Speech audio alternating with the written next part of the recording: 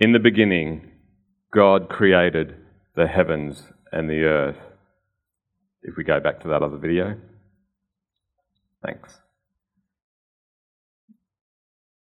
And darkness covered the deep waters, and the Spirit of God was hovering over the surface of the waters. Then God said, "Let there be light," and there was light. And God saw that the light was good. He separated the light from darkness. God called the light day and the darkness night. And evening passed and morning came, marking the first day. Then God said, "Let there be a space between the waters to separate the waters of the heavens from the waters of the earth." And that is what happened. God made this space to separate the waters of the earth from the waters of the heavens. God called this space sky, and evening passed, and morning came, marking the second day. Then God said, "Let the waters beneath the sky flow together into one place, so dry ground may appear." And that is what happened. God called the dry ground land, and the waters seas, and God saw that it was good. Then God said, "Let the land sprout with vegetation, every sort of seed-bearing plant and trees that grow seed-bearing fruit. These seeds will then produce the kinds of plants and trees from which they came." And that is what happened. The land produced vegetation, all sorts of seed-bearing plants and trees with seed-bearing fruits. Their seeds produced plants and trees of the same kind. And God saw that it was good. And evening passed, and morning came, marking the third day. Then God said, "Let great lights appear in the sky to separate the day from the night. Let them mark off the seasons, days, and years. And let these lights in the sky shine down on the earth." And that is what happened. God made two great lights, the sun and the moon, the larger one to govern the day, and the smaller one to govern the night. God set these lights in the sky to light the earth, to govern the day and the night, to separate the light from the darkness. And God saw that it was good. And evening passed, and morning came, marking the fourth day. Then God said, "Let the waters swarm with fish and other life. Let the skies be filled with birds and every kind." So God created great sea creatures and every kind of living thing that scurries and swarms in the water, and every sort of bird, and each producing offspring of the same kind. And God saw that it was good. Then God blessed them, saying, "Be fruitful and multiply. Let the fish of the seas and the birds multiply the earth." And evening passed, and morning came, marking the fifth day. Then God said, "Let the earth produce every sort of animal, each producing offspring of the same kind, livestock, small animals that scurry along the ground, and wild animals." And that is what happened. God made all sorts of wild animals and livestock, small animals, each able to produce offspring of the same kind. And God saw that it was good. Then God said, "Let us make human beings in our image, to be like ourselves. They will reign over the fish of the sea and the birds in the sky, the livestock and all the wild animals on the earth, and the small animals that scurry along the ground." So God created human beings in his own image. In the image of God he created them. Male and female he created them. Then God blessed them and said, "Be fruitful and multiply. Fill the earth and govern it. Reign over the fish in the sea, the birds in the sky, and all the animals that scurry along the ground." Then God said, "Look, I have given you every seed-bearing plant throughout the earth, and all the fruit trees for food. I have given every green plant as food for the wild animals, the birds in the sky, and the small animals that scurry along the ground, everything that has life." And that is what happened. Then God looked over all he had made, and he saw that it was very good. And evening passed, and morning came, marking the sixth day. So the creation of the heavens and the earth and everything in them was completed. On the seventh day, God had finished his work of creation. So he rested from all his work. And God blessed the seventh day and declared it holy, because that was the day when he rested from all his work of creation. This is the account of the creation of the heavens and the earth. If you have your Bibles with you, I invite you to turn in them to the book of Genesis. Genesis chapter 1. Genesis, the first book of the Old Testament, as we commence a 2-week mini-series looking at creation yesterday and today. Genesis. The title in and of itself cries out beginnings. The start, the wheels that were set in motion to become all that we hear, we see, taste, smell, touch, and sense. In time and in balance. In the beginning, it was pure, it was perfect, it was as it should be. With the breath, pneuma, God the Spirit, the rush of wind, as it were, from the lungs of God the Father came out of his mouth in the Word, or God the Son, that would one day become flesh. This rich, poetic language sees the dance between the Father and Spirit and Son co-equally, co-creatively beginning the process of weaving together the fabric of space and time, matter and dark matter, energy and possibility, sat waiting, poised for God's command. Regardless of your ilk, make no mistake, it was God who got the ball rolling. God made the plans that would not only set galaxies, but every galaxy in the universe into being. So God creates, layer upon layer. In verse 2, there was at first a formless, empty, dark, barren mass covering the deep waters as God, the Spirit, sweeps, broods, darts and dances over the water's surface. Energy, movement, God in action and acting on his creation, bringing life from the lifeless. The rhythm of creation had begun. God continues his creation. Before there was sun or stars in the sky, God created light. The absence of light is darkness. Darkness is not the opposite of light, but its absence. Then God speaks again, and this next layer, space, is created, separating apart the waters above from the waters below. The heavens and the earth and the sky springs to life, to sustain life. God then gathers the waters and provides dry ground, rich, fertile soil. There he creates plants to grow, producing seed, and the seed germinated in the soil, producing in kind and echoing the rhythms of God's creative acts again and again in the earth. It was on the fourth creative occasion that God spoke the next layer of creation into existence. The sun, planets and stars in myriads of galaxies across the universe. In the fifth layer of creation, God speaks the fish of the sea and the birds of the air into existence, each producing offspring of the same kind.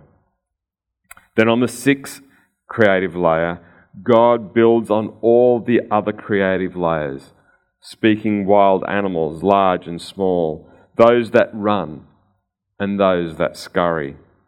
And then God speaks with the breath of life and creates human beings. In the image of God, male and female, he creates them. And as God looks back over the creative events and the layers that have been built on to develop the others, God sees that all that he has made. In chapter 1, verse 31, we read, "Then God looked over all he made, and he saw that it was very good." With delight, with passion, and in love, God looks at what he was created, and it was well pleased because it was just right. It was exactly as it should be. Now, what is one word that you don't want to hear when you have a tradesman or a craftsman or a surgeon at work. Oops. Well, when God was originally creating as described in Genesis 1, there was no mistake, no liquid paper, no putty filler, no oops, ahas, or do-overs. At the pinnacle of all creation are human beings. We are the only ones that were created to bear the image of God. We are the ones to whom God gives authority to reign over creation. But unfortunately, in our position in creation, that it has at times gone to our heads, and that we have forgotten how much we don't know about creation or how dependent we are on God's creation. We become so puffed up. We suppose that our supremacy in creation, and then we think that we know it all. The stories of creation in Job, chapter 38 to 41, puts us in our place in creation and puts us firmly in perspective. Please turn with me to Job 38 and indulge with me a moment as I read just the first few parts of the 4 creation chapters as recorded in Job. If you find Psalms and if you go back one book, you'll find Job 38, where we read this. In Job 38, verses 1 to 41, we read, "Then the Lord answered Job from the whirlwind. 'Who is this that questions my wisdom with such ignorant words? Brace yourself like a man, because I have some questions for you, and you must answer them. Where were you when I laid the foundations of the earth? Tell me if you know so much. Who determined its dimensions and stretched out the surveying line? What supports its foundation, and who laid its cornerstone, as the morning stars sang together and all the angels shouted for joy? Who kept the sea inside its boundaries as it burst from the womb, as I clothed it with clouds and wrapped it in thick darkness? For I locked it behind barred gates, limiting its shores. I said, this far and no further will you come. Here your proud waves must stop. Have you ever commanded the morning to appear and caused the dawn to rise in the east? Have you made daylight spread across the ends of the earth to bring an end to the night's wickedness? As light approaches, the earth takes shape, like clay pressed beneath a seal. It's robed in brilliant colours. The light disturbs the wicked and stops the arm that is raised in violence. Have you explored the springs from which the seas come? Have you explored their depths? Do you know where the gates of death are located? Have you seen the gates of utter gloom? Do you realize the extent of the earth? Tell me about it if you know how.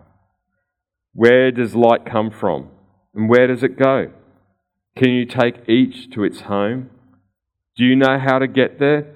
But of course you know all this, for you were born before it was all created, and you are so very experienced. When we look at ourselves and all that we can achieve as created beings, it says less about us and more about our amazing Creator. The fact that we can, through science and technology, answer some of the questions that God asks and poses to Job. That we have people who can help the body to heal, or send pilots through the air at supersonic speeds, says more about how God has created us and His act of creating than how good we are. When it comes to creation, we don't know it all. The account of Job pulls the proverbial rug from underneath us and places us on our backsides from the earth from where God sourced us. The second thing that Genesis 1, the creation story, reminds us of is our dependence on creation, not creation's dependence on us. Just like the light that sits on top of a skyscraper. You pull out the foundations and we all come toppling down. So when God creates us last, it reveals our dependence on what God had already created, not the other way around. Take us, take humans, take mankind out of the equation, and life will continue without missing too much of a beat. But you take out the trees, the sun, the fish out of the creation equation, then we human beings are in big trouble. So when God created and then said in Genesis chapter 1 verse 28 to the first humans, "Be fruitful and multiply. Fill the earth and govern it. Reign over the fish in the seas and the birds in the sky and all the animals that scurry along the ground." It wasn't to exploit creation for our own benefit. Rather, just as a king would give his subjects his property and possessions to maintain for the benefit of the king, so too we are responsible for our heavenly King for how we behave as stewards of what God created. It's to the church's shame that we have often been followers rather than leaders when it comes to the stewardship of God's creation. Not because we should worship creation, but rather worship the Creator who holds us responsible for what He has entrusted to us. But let's continue from Genesis chapter 2, verse 4. This is the account of creation of the heavens and the earth. When the Lord God made the heavens and the earth, neither wild plants nor grains were growing on the earth. The Lord God had not yet sent rain to water the earth, and there were no people to cultivate the soil. Instead, springs came up from the ground and watered the land. Then the Lord God formed the man from the dust of the ground. He breathed the breath of life into the man's nostrils, and the man became a living person. The Lord God planted a garden in Eden to the east, and there He placed the man He had made. The Lord God made all sorts of trees grow up from the ground, trees that were beautiful, that produced delicious fruit. In the middle of the garden He placed the tree of life, and then the tree of knowledge of good and evil. And then skipping down to verse 15. The Lord God placed the man in the Garden of Eden to tend and to watch over it. But the Lord God warned him, "You may freely eat the fruit of every tree in the garden, except the tree of the knowledge of good and evil. For if you eat its fruit, you are sure to die." Then the Lord God said, "It is not good for the man to be alone. I will make a helper who is just right for him." So the Lord God formed from the ground all the wild animals and all the birds in the sky. He brought them to the man to see what he would call them. And the man chose a name for each one. He gave names to all the livestock and the birds in the sky and all the wild animals. But still, there was no helper just right for him. So the Lord God caused the man to fall into a deep sleep. While the man slept, the Lord God took one of the man's ribs and closed up the opening.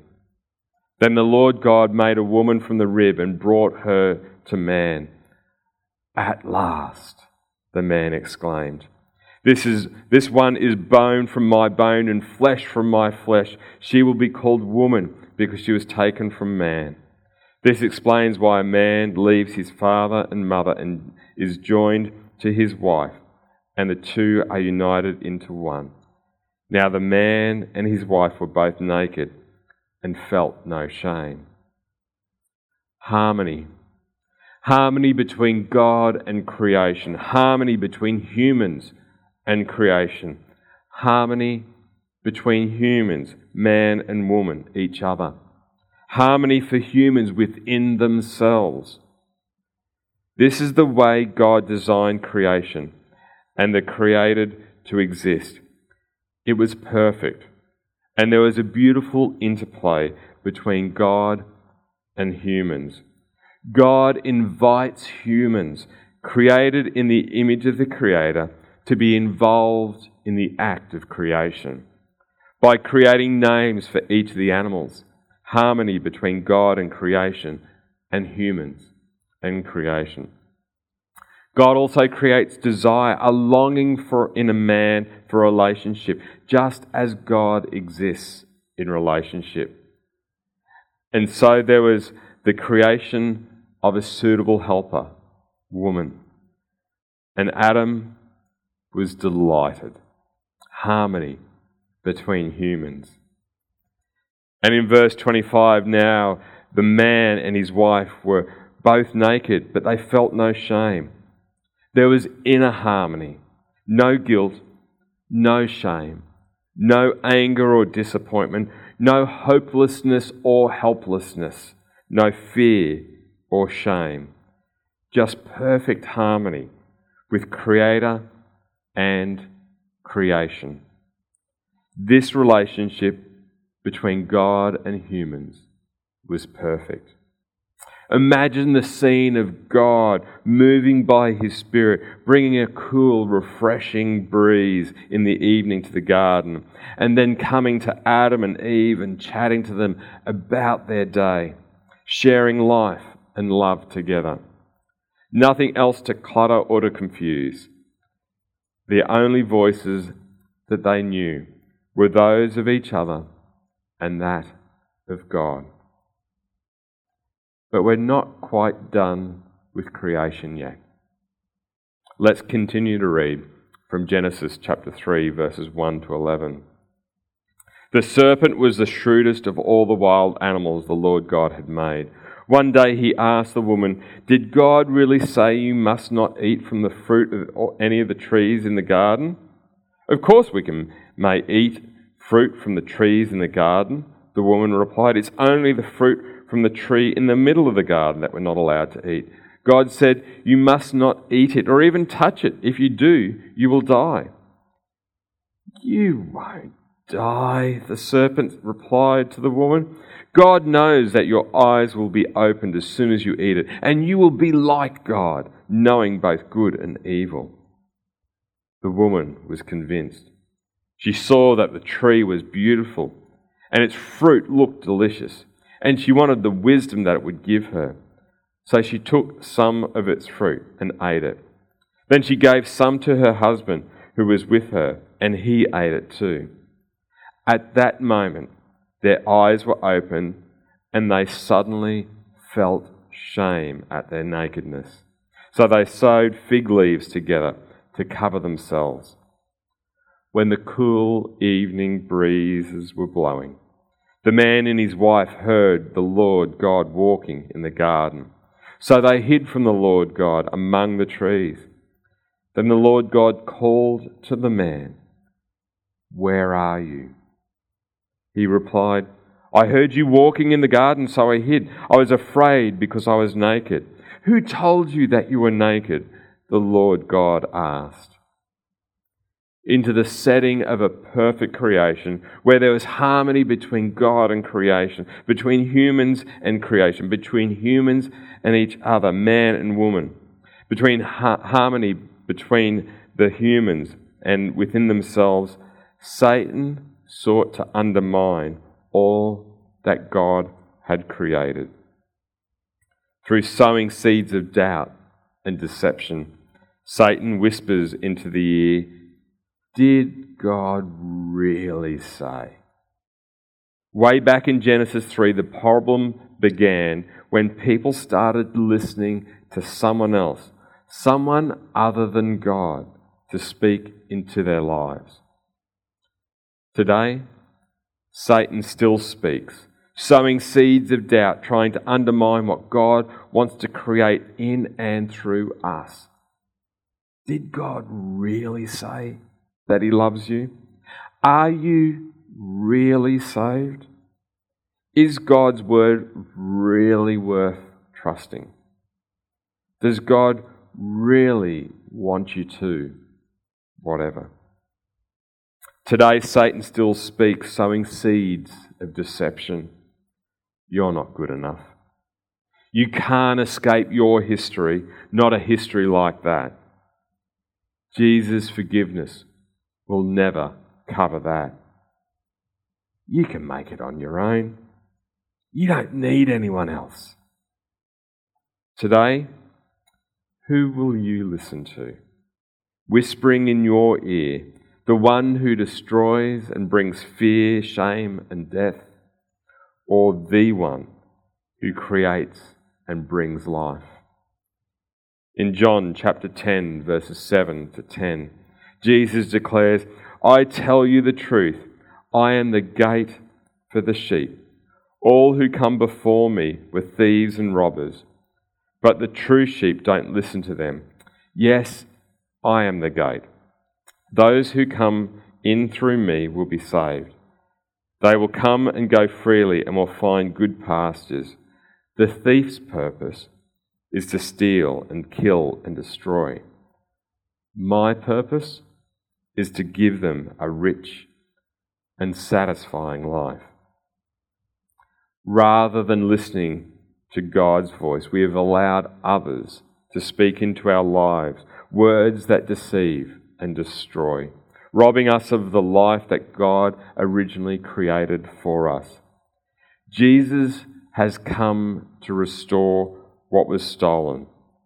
By recognizing and following his voice, you'll find truth and life. If you're tired of listening to the voice of those who steal life, then choose today to listen to the voice of Jesus. To recognize that you have been lovingly created by the master craftsman. That Jesus came to pay the debt, to redeem you for his own, to restore that which was sold or stolen for a lie. Please allow me a moment to lead you in a prayer, inviting Jesus to be the voice that you choose to follow. I invite you to quietly pray this prayer with me now. Jesus, I'm coming to realize that life as I know it is not all that you meant for me. I'm sorry for listening to the voice of Satan, for listening to the voices that want to steal and destroy your plans from me. I ask that you would come into my life to speak the truth to me. Help me to recognize your voice and to follow your voice over all the other voices. You created me with a purpose and a plan to live in harmony with you and with others. Help me to live a life that shows you to be my Creator and my Lord. Amen. So how might we respond today to the things that have been said, to the things that you've seen? A couple of questions for you. Do I approach the creation story with arrogance or humility? Do I approach the creation story with arrogance or humility? Do I accept responsibility, my responsibility, in caring for God's creation? Do I work towards harmony with God and creation? And then lastly, whose voice do I listen to? I invite you to take some time to respond to the things that God might be saying to you, either through the message today, through communion, or through another aspect. Whatever God's saying to you, take some time to respond to him now as the music's played. Thanks, Stephen.